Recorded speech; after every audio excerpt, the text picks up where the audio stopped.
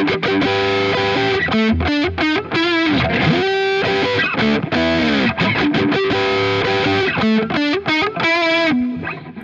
to episode 2 of the From the Top podcast, a podcast of first. My name is Stanton Watson, and again, as your host, my goal is to experience as many first things as I can and use those experiences to rate whether I want to keep doing that thing.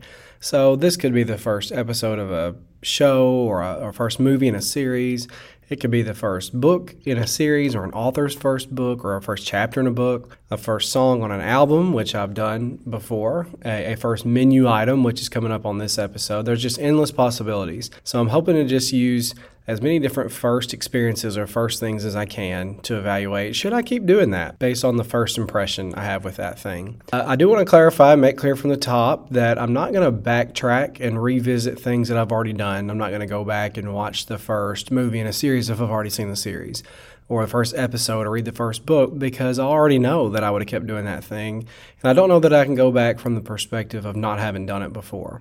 But as new series come out of shows that I've already seen or properties that I've already seen, like a new Marvel series or a Star Wars series or maybe a new season of a show, a new book series by an author that I've read before, I can do those things. Just I don't want to go back and pretend that I haven't done something that I've done before. This podcast is inspired by my students. I'm a high school English teacher, as I established in the first episode.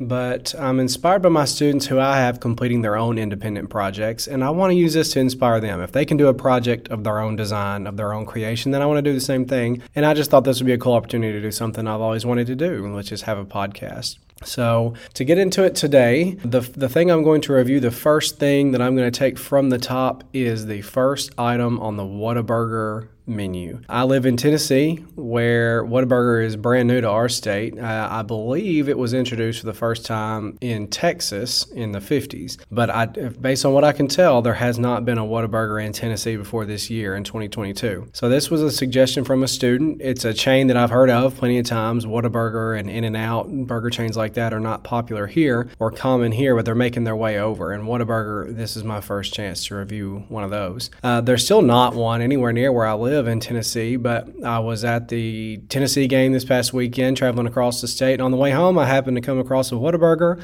I knew that it had been suggested to me, and so I thought, why not take the chance? I couldn't pass up the opportunity.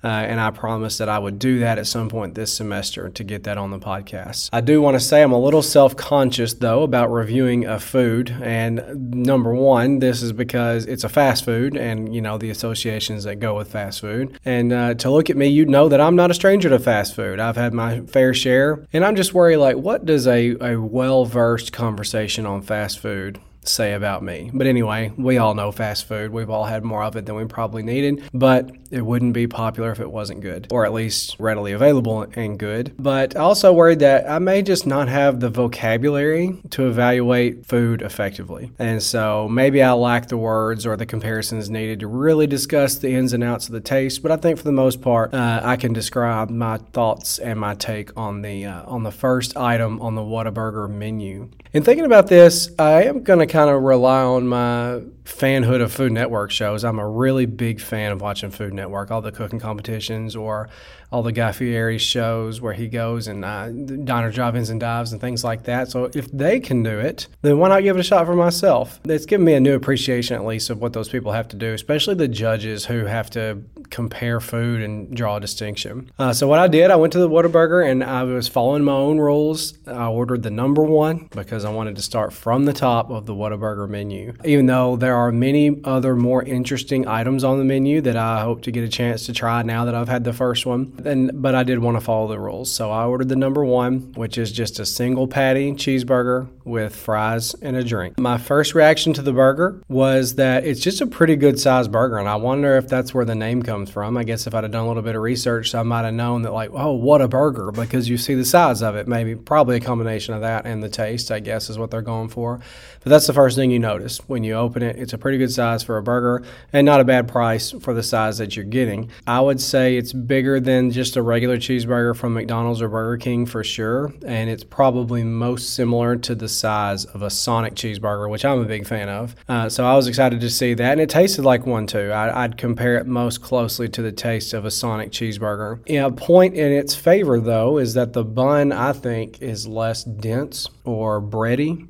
Then that's not a real word, but I'm going to use it here. It's less bready, I guess, than a Sonic bun. And it had, to me, more of a buttery taste. So for those reasons, I would prefer the Whataburger bun to something like a Sonic bun. I just think, as far as buns go, the bun should add to a burger, or at least not detract from it. If it's not going to add anything to it, it shouldn't be a distraction. I shouldn't have to get through the bun just to get to the burger. It should be a part of it, something that you want to eat, not just something you have to get through. And I think the Whataburger bun, it does the job. It's a part of the burger. It's part of the fun and of the taste. It's not just there. I also noticed that the cheese tasted a little bit thicker than you might be accustomed to from a fast food chain. And it actually tasted like a piece of cheese, American cheese that you'd get from a deli, really. And as you take a bite in and you're comparing it, it's fast food. You've had other fast food burgers before. I'm trying to think, what's the difference? What's differentiating it? And the cheese definitely stands out. Other than the burger itself, pretty much, I don't know how much you can really spice up a fast food burger, just a plain burger itself. Tasted most similar to me to a Sonic burger. I'd say that the bun and the cheese was better. So that was a pleasant surprise. I just wasn't sure exactly what to think or what my opinion would be going into it. But those were my comparisons, I guess. The fries that came with it I thought were pretty good too. They look most similar to me to a McDonald's fry, but the texture, the crispy texture of a Burger King fry. Now my personal favorite fries, again, this kind of shows off how much I have eaten from fast food places that I probably shouldn't have. I'll acknowledge that. But my favorite are probably Wendy's fries, or if you're going a little bit more upscale, a place like Five Guys fries. And you either really like Five Guys fries or you really don't, because they're kind of greasy and they just kind of pile them on. But I love fries from those places. Now these I would not say were as good as a Wendy's or a Five Guys, but pretty similar, kind of a cross between McDonald's and Burger King's fries. I also like a curly fry from Arby's, but that's kind of its own category, I think, not really a comparison. So in comparison to these other more popular chains, I guess, the Whataburger fries definitely hold their own. They were very crispy, not too bland though, although some of mine may have been a little bit overdone, but I think you're going to get that in just about any batch. So I want to say though that the star of the whole meal, and maybe I broke the rules a little bit, was the dipping sauce that I ordered. It did not come with the meal, but they just had a wide variety of their own dipping sauces there, and how are you not going to get that? How are you not going to try a dipping sauce, especially if it's unique to that restaurant? So I ordered the creamy pepper sauce just to go with the fries. Just a sauce to me is its own appeal. If I'm ordering something that comes with the sauce, I'm just as excited about the dipping sauce. And so I really just got the sauce to have an excuse, just to dip the fries in it. And it was worth it. That might have been my favorite thing about the meal. And that might be the thing that gets me to go back there, because the burger was fine. I'm not going to go out of my way, a few hours from home just to get this, obviously. And I don't know that I'd be just thrilled to choose Whataburger over a different option. But what would get me back there is to try one of the other menu items, which they had a lot of menu items and they look very exciting and adventurous. But I had to follow the rules, went with the number one. But the sauce is definitely a draw. And the creamy pepper sauce that I tried was very good to go with the fries. So I would highly encourage you to try the sauces, especially that one, with your fries. So that concludes my review of the number one from Whataburger. Turns out I had a little bit more to say about it than I thought I did, but if I've missed the point, or if there's something else from there now that I've been there once that I should try, or maybe a different restaurant that maybe you think I haven't tried, I should try the number one there, please let me know. You can always let me know any suggestions at podfromthetop@gmail.com. All right, for my next review of the episode, I'm going to talk about Tales of the Jedi, which is a new animated Star Wars show on Disney+.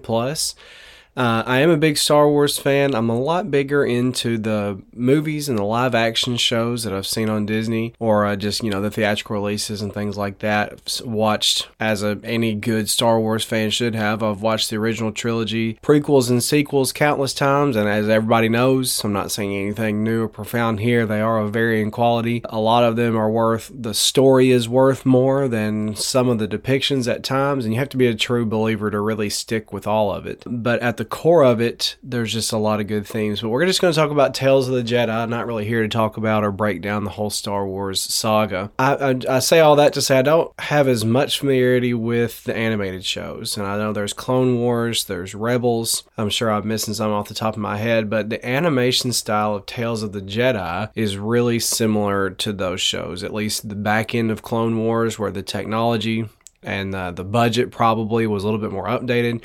Looks a lot like Clone Wars and Rebels. I'd say as far as animation style, it's more detailed and textured than early Clone Wars for sure. It's less stylized and edgy and cartoonish like you would see in the Clone Wars show. And I think they were trying to make most of the backgrounds and the setting, the characters more realistic. Some of the characters, just while I'm thinking about it, looked a bit more detailed and developed than others, and I don't really know what the choice was there, but some of the characters in this episode just seem to have had more time put into them. At least they're bringing them to life on screen. But what Tales of the Jedi seems to be, and as I review these things, I try not to do too much research going into it because I want the first thing to speak for itself. I want to base my opinion off of not what I know is coming up, but just based on the first episode or the first thing or whatever it is, would I keep going, would I keep watching it? But it seems to me that this is an anthology show. Just we're talking about different Jedi or different Sith or whatever, different villains, different characters, however they play into the saga, their origins or something interesting about their story that we wouldn't get in more of a mainstream episode or series or movie. So the first episode is called Life and Death, and it is about the birth of Ahsoka, who is in Clone Wars, and I'm sure in a lot of the books, which I've got my eye on. I want to know more about the backstory and the saga that's in the books and how how they've reset the canon. I know a lot of the original books are now Star Wars Legends, and then they've reset the canon as Disney bought Star Wars. But I don't know a lot about Ahsoka other than she's Anakin's Padawan, and I know that she's been in the more recent Mandalorian series. She's made an appearance. So it's interesting to get to know a little bit more about Ahsoka, and certainly I do plan to get more familiar with the Clone Wars show. I've watched several episodes.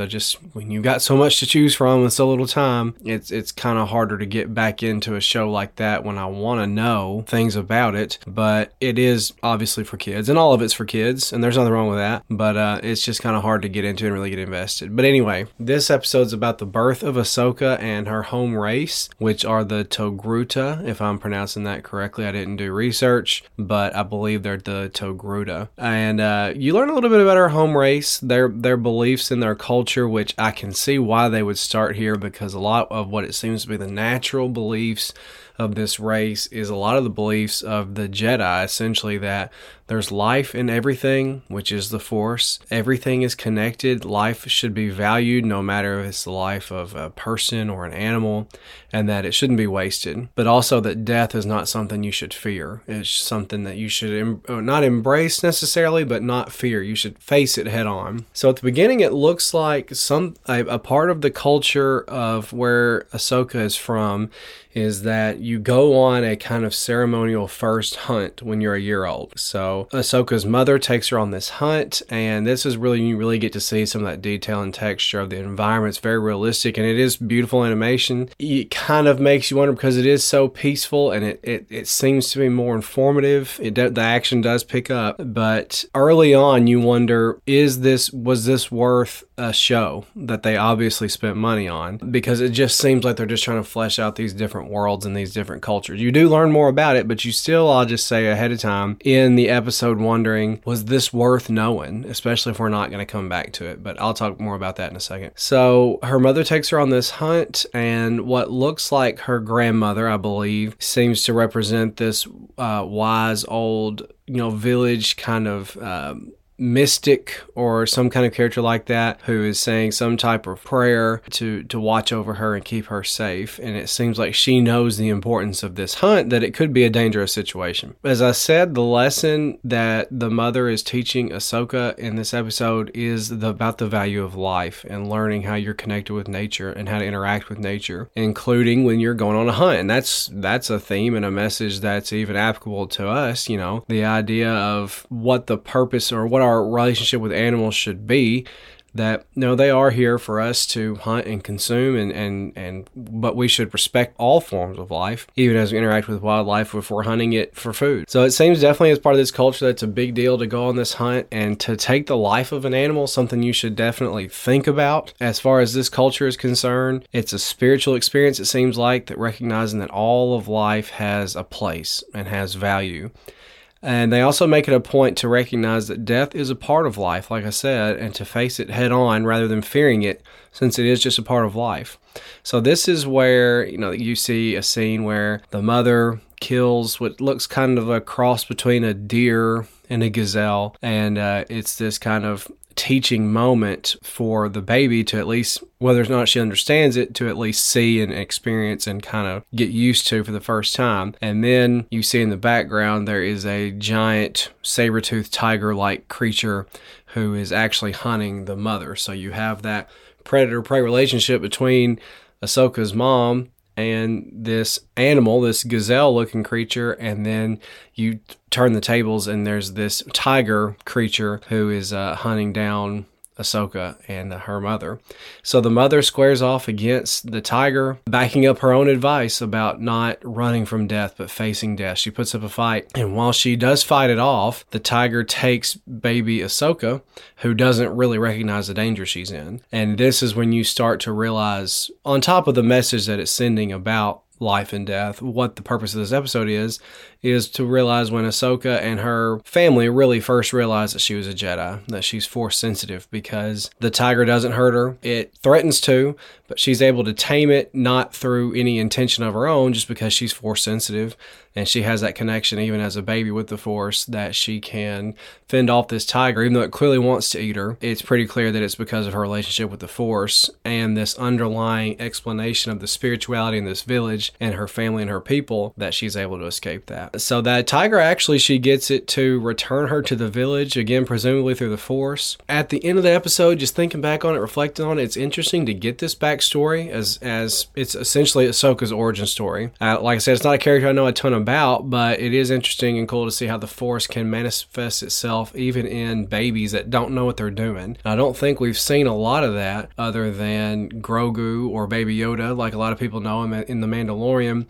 But even then, I think we get hints and pieces that Grogu's had some training. He knows what he's doing with the Force. So to see that a baby that doesn't even know what they're doing is able to manipulate the Force, that's an interesting touch. And it is confirmed in the end. They say it out loud that they know that this means that Ahsoka's a Jedi. And I wasn't sure if, the rest of her village knew what being Force sensitive meant. It seems to be the basis for their spirituality and their connection with nature, even if that's not the name or the word they have for it. So as, point of the show is to talk about, based on this episode, what I keep watching. And I'd have to say, much as I love Star Wars, based on this episode, I would not keep watching. I'm much more interested in Andor, the more live action shows, Boba Fett, The Mandalorian, the other shows that they're working on. I think there's an Ahsoka show in the works, but this one I just don't think I'd keep watching.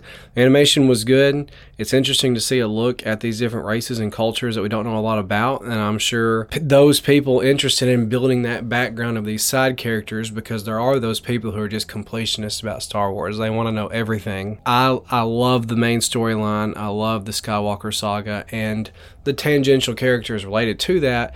I just don't know that an anthology series like this is something that I'm really looking for right now. So like I said, it's interesting to get a look at this race and culture that we don't know a lot about, how these ideas were a part of her upbringing even before she ever got any Jedi training, but I just could have done without it. Definitely, if you're getting into Star Wars now, Tales of the Jedi, the animated series on Disney Plus, is not where I would recommend that you get started. It's really only for people who are totally bought into Star Wars lore. They're just looking to add to what they know and build depth behind these characters they already know. But I would start with the main saga or one of those more recent live action shows in addition to the main storyline. So that's my review of Tales of the Jedi. Based on this, I don't think I'd come back for the second episode. All right, I have one more review for this week's episode, and you will find out very quickly that this is something that I'm the least bit qualified to review and talk about, and I don't know why anybody care about my opinion about it, but I'm going to give it anyway, because if nothing else, that's what podcasters do. They throw their opinion out there about things that nobody asked for, And sometimes some people listen to it, but a lot of times it's either nobody ever heard it in the first place or they make people mad. And I may be about to make people mad. But breaking news, really exciting news, I got my first email suggestion for this podcast. And that podcast or that email is podfromthetop@gmail.com. So I had to go with the email suggestion because I want people to feel encouraged and know that I'm looking at those emails and that I'm going to do your suggestions. And down the line, when it seems like maybe there's some people listening to this, of course, maybe there could be a Patreon in the works. And one of those perks could be, Patreon suggested topics get first dibs on the things that I give my time to. So the suggestion coming in was to listen to the first song on Taylor Swift's new album, Midnights, which just came out a little less than 2 weeks ago now, I believe, or right at 2 weeks ago. I'm not much into modern music, modern pop music at least. I don't keep up with a lot of it. I really don't have the radio even turned on in the car. I'm listening to podcasts all the time now, just the things that I'm interested in the most. That is pretty much what I've devoted my listening to. But I am familiar with Taylor Swift's music. Maybe not the most recent album or two, but through my wife, I have, inevitably heard a lot of Taylor Swift because she likes Taylor Swift a lot.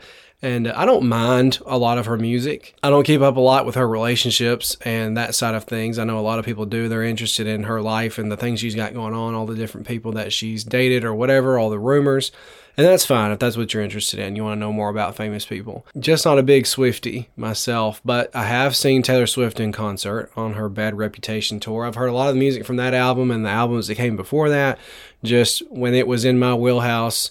When I was that age, high school, college, I heard a lot more of it. But this is going to be my first reaction to Lavender, Haze, which is the first song on Taylor Swift's Midnights album. And as soon as I turned the song on, my first thought was, yes, this is recognizably Taylor Swift from the very beginning. Even, I think, before she starts singing, you just kind of know. She's got that vibe of like a quick pulsing beat, synthesizer kind of sound in the background. It's just something about it is recognizable. And it seems like Taylor Swift. And so a question that I have about that, because it sounds like a lot of songs that I've heard from her before, not to say that she's not diverse in her background. It would be easy to say that, but you think back through and look at the different songs that she's had that are at least hits, a lot of them sound a lot different from each other.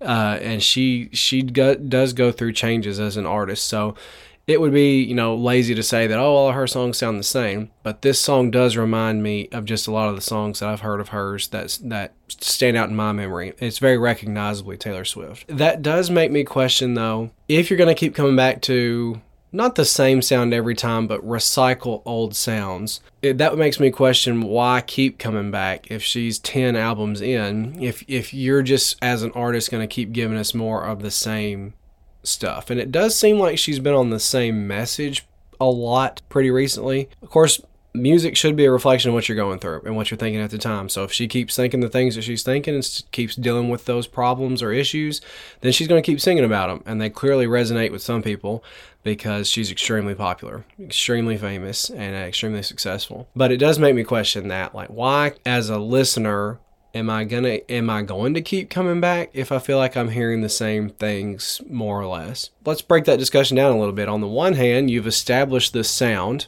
It's what people expect, and if it's popular and it works, they just want more of it.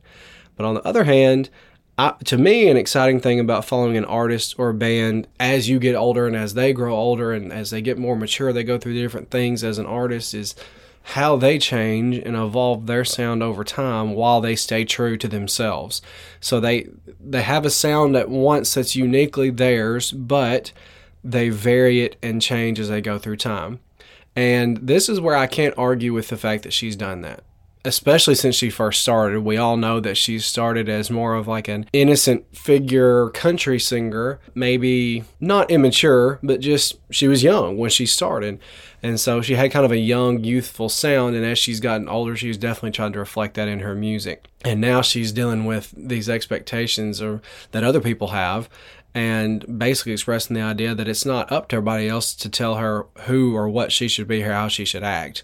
And maybe some of that does come from her early image of being that kind of sweet, innocent country star, that she's just not that person anymore. But I do think it is interesting for me to listen to see how people change and evolve their sound over time.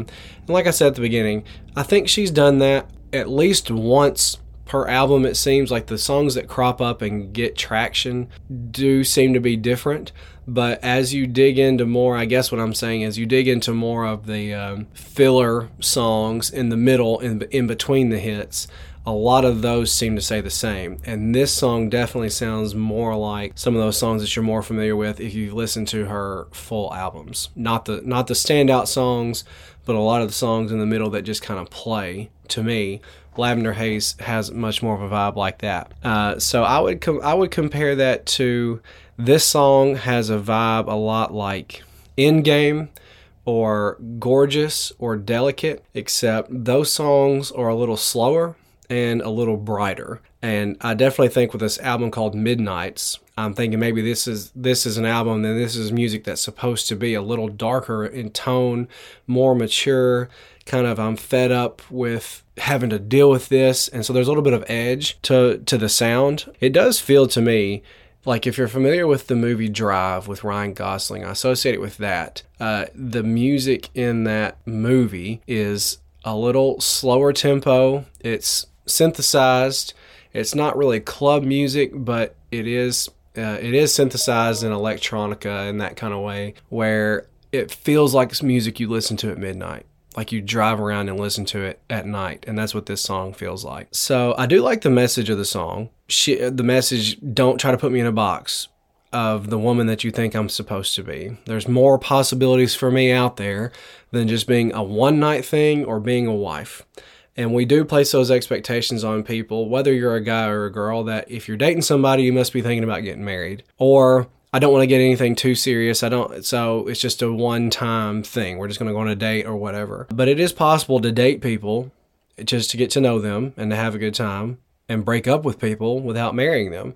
And it does seem like we put more of that expectation on a woman, especially as they get not older. She's not old, but as they get out of their teens and 20s and into their 30s, and we think, oh, aren't you thinking about marrying somebody? They don't have to do that. It is okay to just date and not have to have an eye towards marriage. And that seems to be one of the problems that she's addressing in this song. It's just, can I not just be in love and like what I'm doing? I think that's what the Lavender Haze is. Can I not just be caught up in this without your expectations? Like, quit telling me what to do. So I do like that message.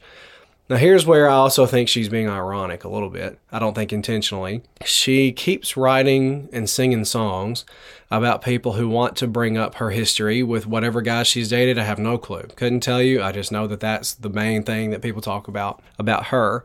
She wants to bring up that, oh, everybody wants to talk about my history. You keep bringing this up. Quit talking about it. But she seems pretty intent on bringing it up as well in her music.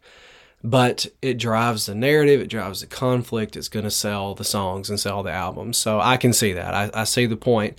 And like I said, if it's still in our mind all the time, then keep talking about it, keep singing about it. Like, it sells, though, and people like the message that it's Taylor Swift against what everybody else has to think, that she can do her own thing.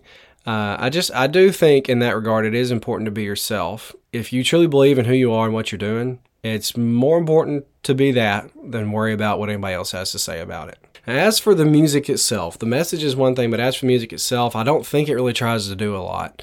And it's weird to me that this is a first song on an album.